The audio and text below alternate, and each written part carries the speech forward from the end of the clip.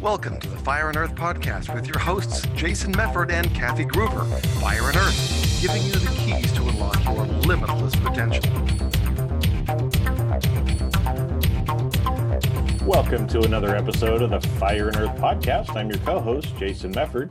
And I'm Kathy Gruber, and we are so excited to have another guest on, a very dear friend of mine. I've known her for a while now. One of my favorite people, Nicole Garrett. Woohoo! Hey, Nicole, thanks for being here. Hey, it's good to be here. Good. So why don't you tell everyone who you are, what you do, how you got to this point, all that good stuff, and we'll launch from there.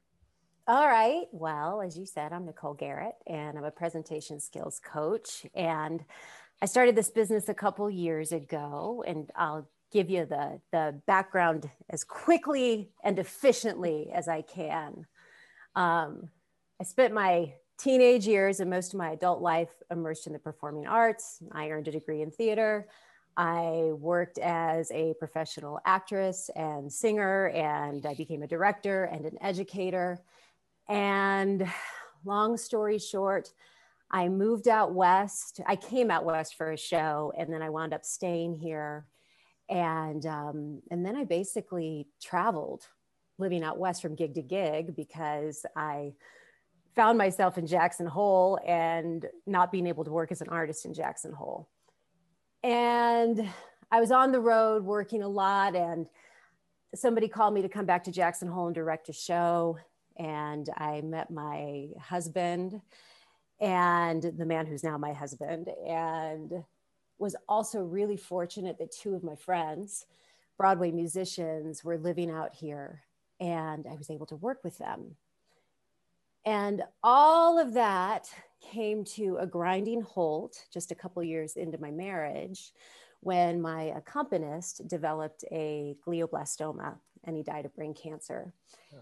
And I literally found myself at a crossroads.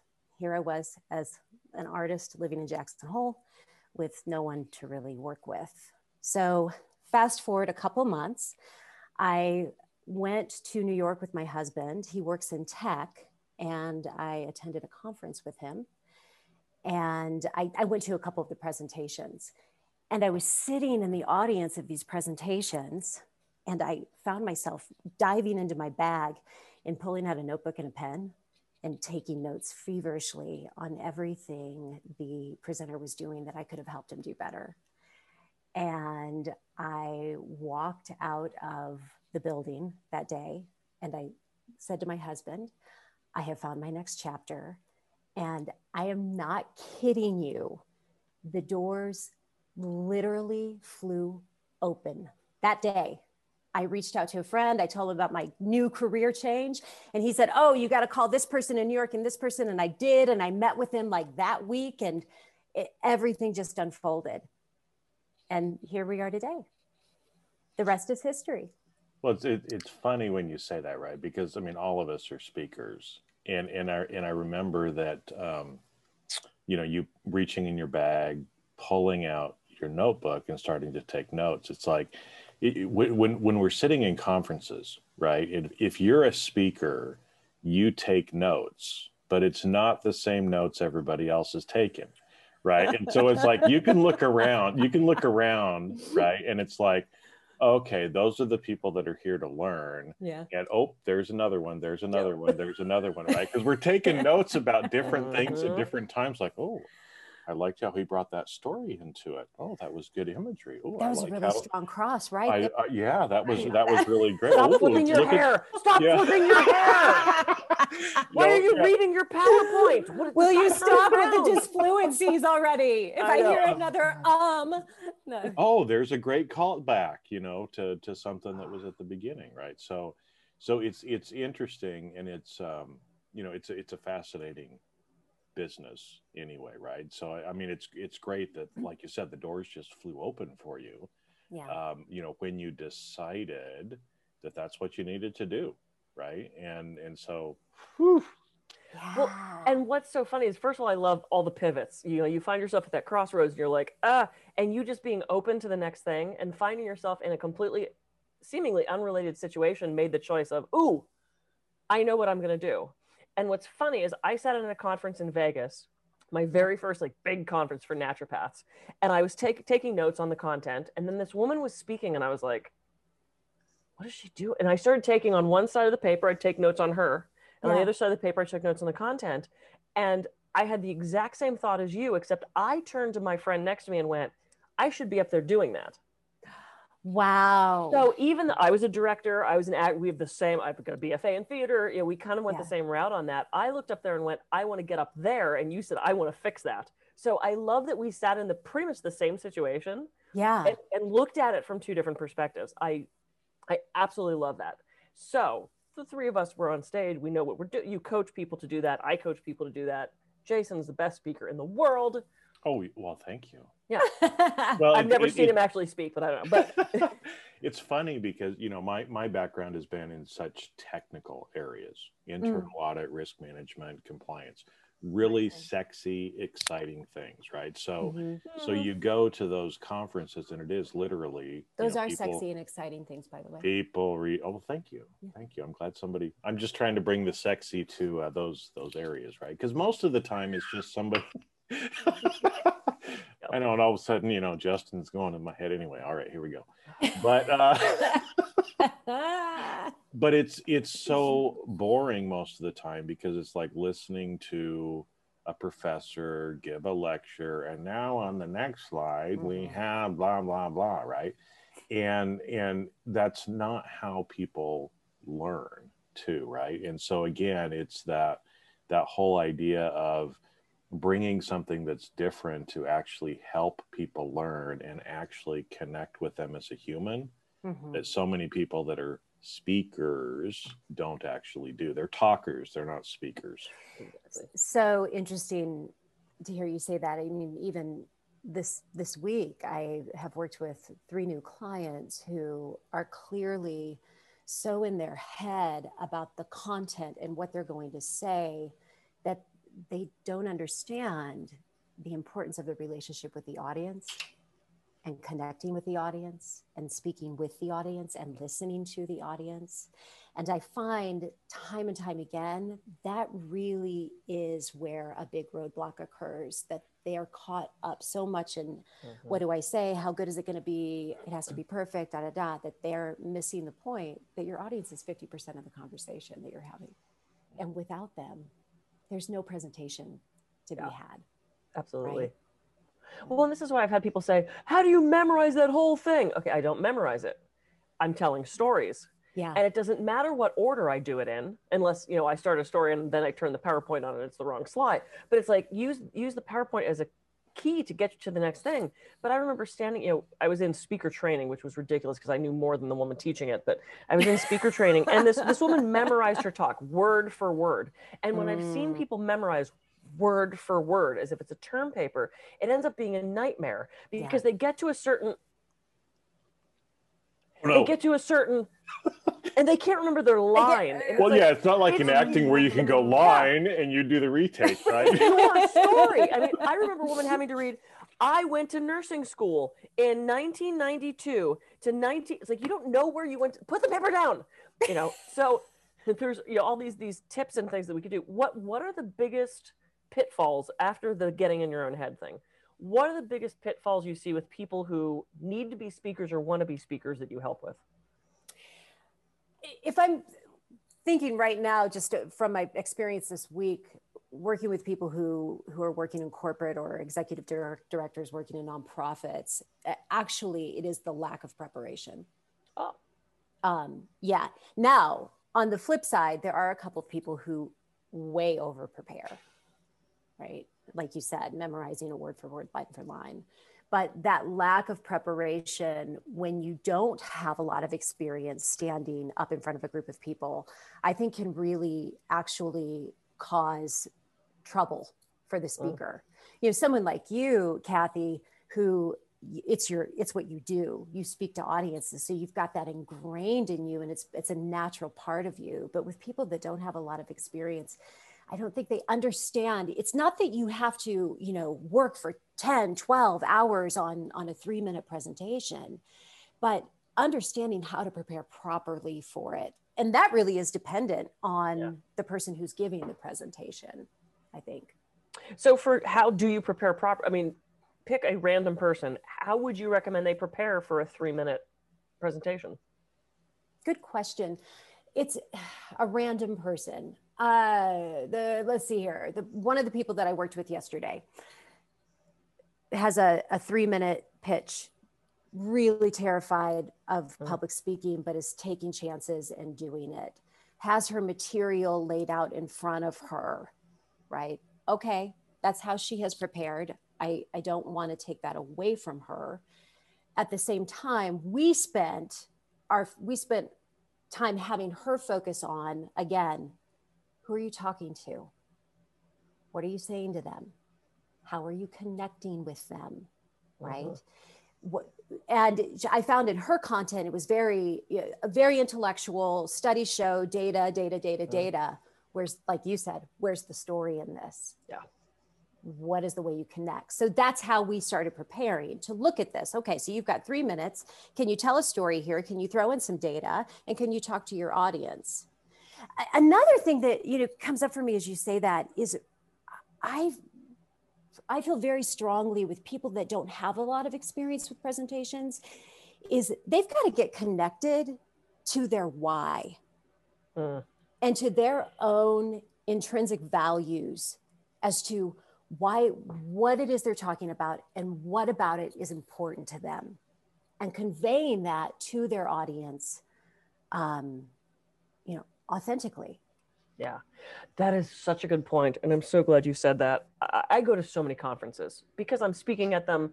There's a hypnotherapy conference, and there was this woman who I read the description of what she was talking about. And I went, oh my God, this sounds incredible. I want to go see this.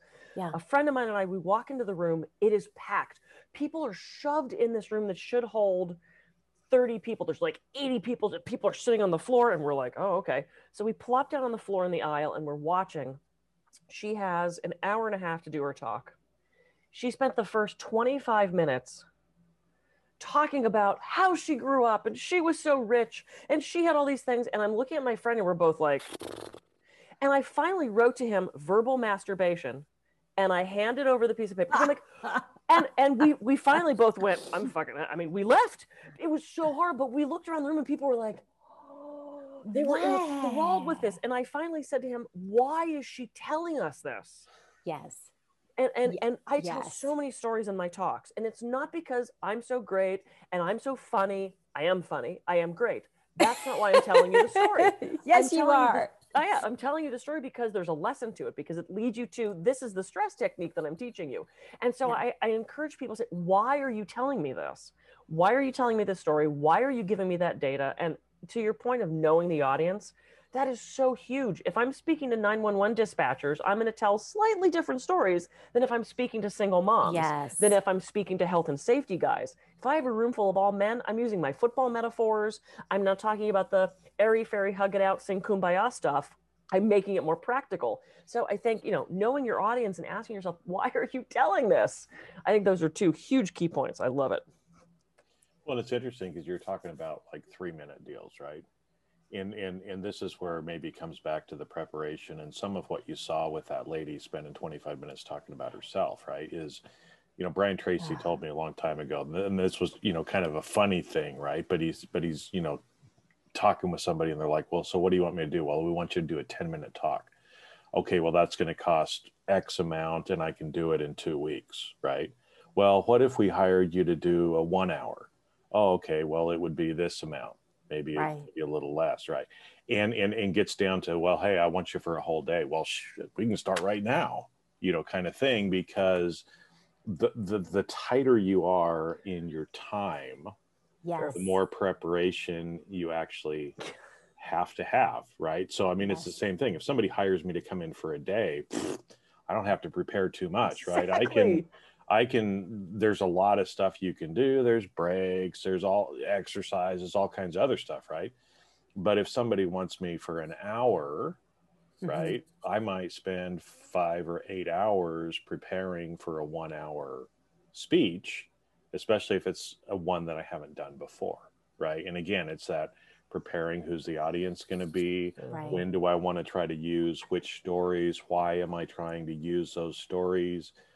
what emotion am I trying to get them to feel, right? And how am I going to weave this all together so that at the end of the hour, I get them to take the action or do whatever it is, my why behind why I'm actually talking, right? Yeah. And so, where you had that lady for an hour and a half, she's probably thinking, well, geez, I've only got a half an hour worth of content. So I'm going to spend the first half hour telling them about Talking me. about myself. Yeah. Yeah. So unprepared. Well, she didn't have anything to That say. happens time and time again too. Yeah, well, it's true. It could have been a 10-minute talk. Yeah. And because it was an hour and a half, she's like, oh, I guess I have to BS my way through. And the fact that people were enthralled by that, I found appalling. And I actually talked to the organizer about it. And he goes, yeah, you're not the only person that complained about that. And she never spoke there again because she wasn't giving us anything of value. Right. It was weird. Okay, so know your why, prepare, don't over prepare, don't under prepare. Yeah, you actually, and you reminded me of something else. Yesterday I had someone else that I worked with who has to do a 10-minute presentation in front of a board quarterly. And they were feeling all this pressure because they have to say this and this and this and this and get all of this content in, right? And this is one of our first times working together. And I said, well, what would it look like if you had 3 points to make? Not 20, 3. And just considered that less is actually more. And it was kind of a mind-blowing, thought of, wow, really? Especially since people like threes, right? There's a psychological reason for this too. Three's funny. Yeah. Yeah, I have one joke where 4 is funny, which I won't tell because it's very dirty. But oh, okay. Well, after the call. After the call. So, Nicole, as you came up as a performer, and what was your biggest? What was the note you always got? What was your biggest foible when you were either performing or speaking? Like, what was your block with it? Don't push. Ah. Yeah, don't push. I was absolutely one who tried really hard because I wanted to do a good job and I wanted it to be perfect. And when I remember in college getting busted by my teacher, I did this monologue and I was literally standing, I wound up standing on a chair, emoting to the world. And I got off the chair. He's like, how was that for you? And it was in that moment that he really kind of, stripped away that wall and the vulnerability came out. And that's when I realized, oh, this is what performing is about. It's vulnerable. Yeah. It's honest. Well, so I want to dig in on that a little bit, right? Yeah. Because a lot of people are talking about authenticity as well, right? And so again, you see this from a kind of from a speaking standpoint too, right? When you put up that wall, when you're trying so hard, especially if you're trying to be someone else, right? Yeah. So a lot of times we'll try to emulate somebody else, but it's not us, right? And so again, the audience can tell that's not really authentic. That's not really who Jason is, right? Which is why I do things a lot different. I bring in pop culture and musical references and other stuff just because that's who I am, right? I wear colorful shirts. I always wear a hat, doing different things like that is just me. But, you can look at it even too, like, and I think that's kind of where you're getting at too, with this, don't push, don't try too hard as far as just be yourself. Right. And so again, you can see if we go back into the, actor realm, there's certain actors that are just really fucking good at certain roles. Why? Yeah. Because that's who they are. Yeah. Right. I mean, Liam Neeson. Yeah. He does really good at a particular kind of role. He's a gentleman with particular skills. He's someone with particular skills. Yeah. When he tries to do a different role, it's not the same. It's right. Not. Because you look at it and you're like, come on, dude, really? Mm-hmm. No, you're the rough and tumble badass guy, right? And so when he tries to play maybe a character that doesn't really fit who we see him as, something just doesn't click. And so it's the same thing when you're a speaker, right? Is Oh, You've got to speak the way that you are kind of authentically as well, and not try to fit yourself in some box yes. because that's what people tell you you have to do. Yeah. And so much of that is perception. Because when I got my PhD, I changed my headshot to very corporate looking. And I, all of my stuff was very, I'm going to be going into corporations, so I must be I can't use my bad language and I must be very stilted in my speech, and somebody said, what the hell's wrong with you? Like, you're hilarious and you're slightly irreverent. And like, yeah, you can do this very, hi, I'm here in a suit to be corporate, but that's not you. And they don't want anybody, they want you to come in and do that thing. And I remember when I started putting the red streaks in my hair, my then husband, now ex-husband, goes, oh, well, that's going to look real professional. And I went, what? And he goes, if you're going into major corporations to get paid well and you've got red streaks in your hair, what are they going to think? And I said, they are going to think that I'm a cool badass and that I'm going to teach them stuff that, but I had to get out of that, the perception of, oh, geez, I'm a corporate speaker now, I must do this certain, no. They can see who I am on my website. They can see that I'm goofy. They can see that I'm fun, that I that's what they want. That's what they hired me for. So you have to know, stay in your lane and just be true to yourself. So I have a question for you then. When you made that decision, that conscious choice, how did it land for you? Did it take a while or did you just sink right in? Oh, it was a sink right in because it was a misperception.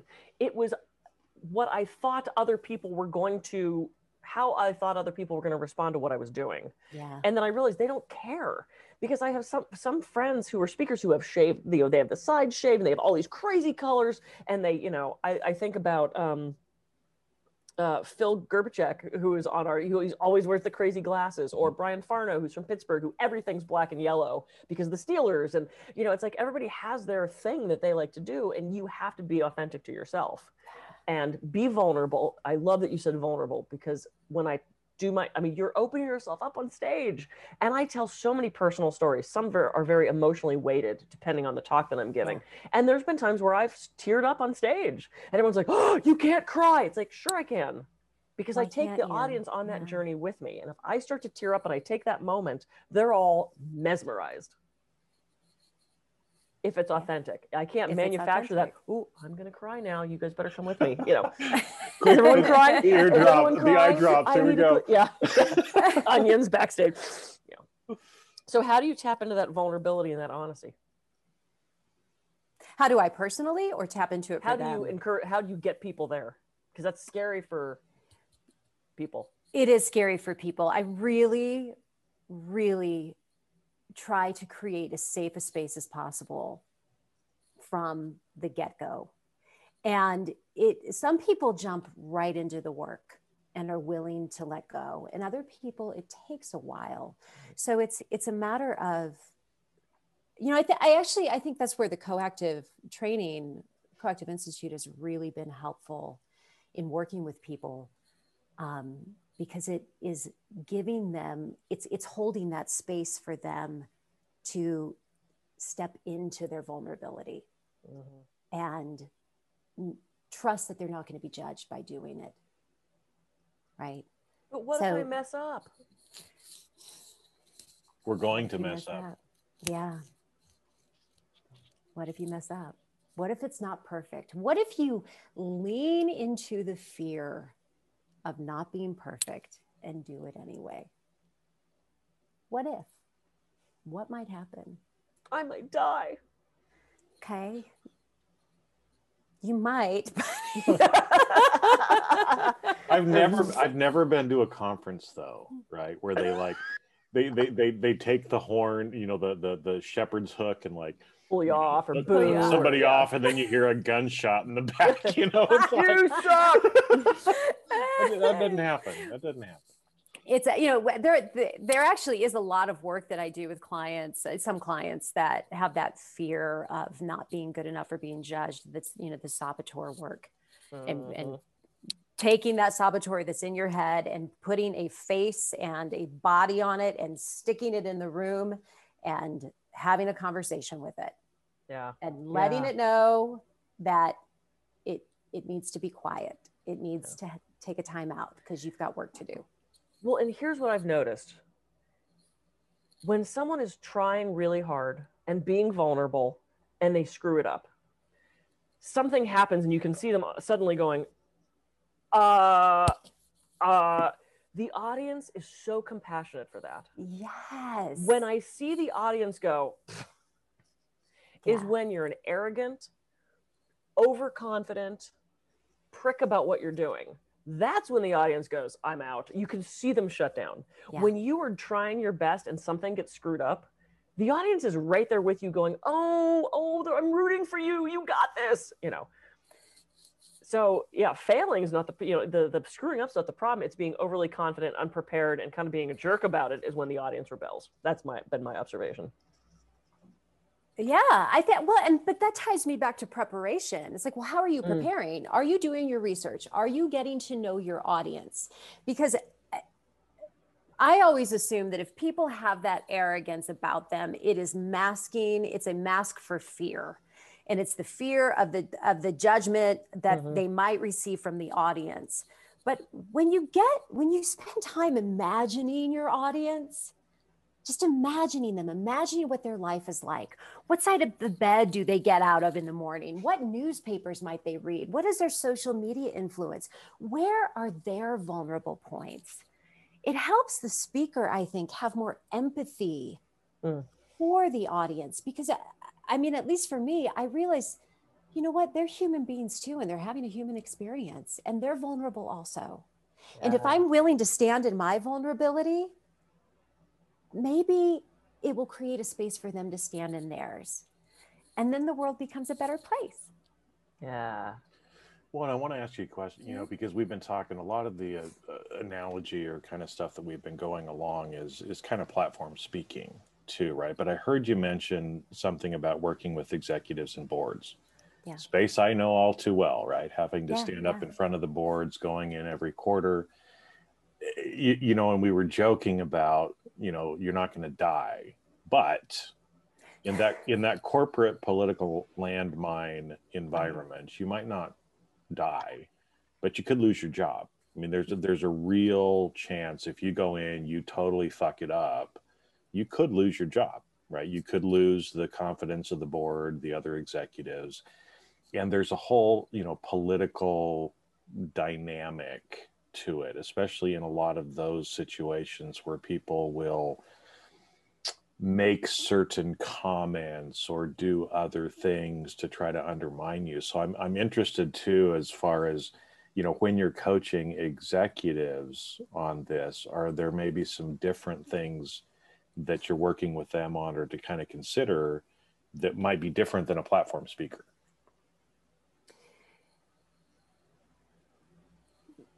I'm censoring and the answer myself, can be no, but don't censor yourself. No, I just want to protect confidentiality and make sure. Oh shit! Yeah.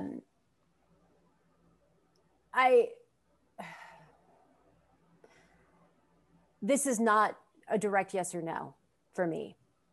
This is about my client getting clearly aligned with their values, their personal values that they honestly have, and the values that they have that they uphold for this company, and being clear about those, and then coming forward with their message from that place of leadership and trusting. And yes, you are risking, but when we really know who we are and we come forward with courage and authenticity, if that board doesn't agree with what's happening there, maybe it's not a good fit. It's not a good fit. No. What are your thoughts about that? No, I totally agree, because again, you know, I look at it from a leadership perspective. I love where you went with that, because I hadn't thought of that directly, but it's people with conviction that are going to be heard. And again, you know, like you said, your conviction may differ from other people in the organization, but honestly, there's a lot of weasels and weak people in very high positions in corporations that just are, you know, got the term yes man, that just kind of go along, and that's not leadership. You know, that's just being a puppet, whiny little bitch puppet kind of thing, you know? Mhm. And it's like, you know, having that, because again, a lot of the executives I deal with, sometimes they have to deliver difficult messages to executives, and it doesn't go over well. I mean, I try to help them, you know, make it easier, but it is, I think what you said, it's that alignment with your values and your conviction and actually speaking the message. I mean, you can soften it a little bit, but sometimes we just got to tell the hard truth. Sometimes the messenger is the one who gets shot, but that comes with the territory, you know? You just reminded me of a story. May I share it? It's quick. Yeah. My father, when he was alive, he was the director of a university in Illinois, not U of I, SIU Edwardsville. And there, I was young, but something had happened where he was asked by his bosses to go in front of the board and lie. And my father was a man of deep integrity. And he felt a ton of pressure about it. And he decided that he would comply because he feared losing his job. And he walked in to work. If I remember the story accurately, he walked in, he was walking up the steps of the building to go to this meeting, and he had a heart attack. And he didn't make it. And he didn't have to tell the story, right? He didn't have to tell the lie. Wow. But that, to me, affirms the importance of honoring your values in any type of presentation. Yeah. Yeah. Yeah. That's a powerful story. Right? Yeah. Yeah, it is. Yeah. It's also going to be our last one, because once again, we're out of time. I know. I could see you. And there was vulnerability in telling that story because I was starting to tear up with you.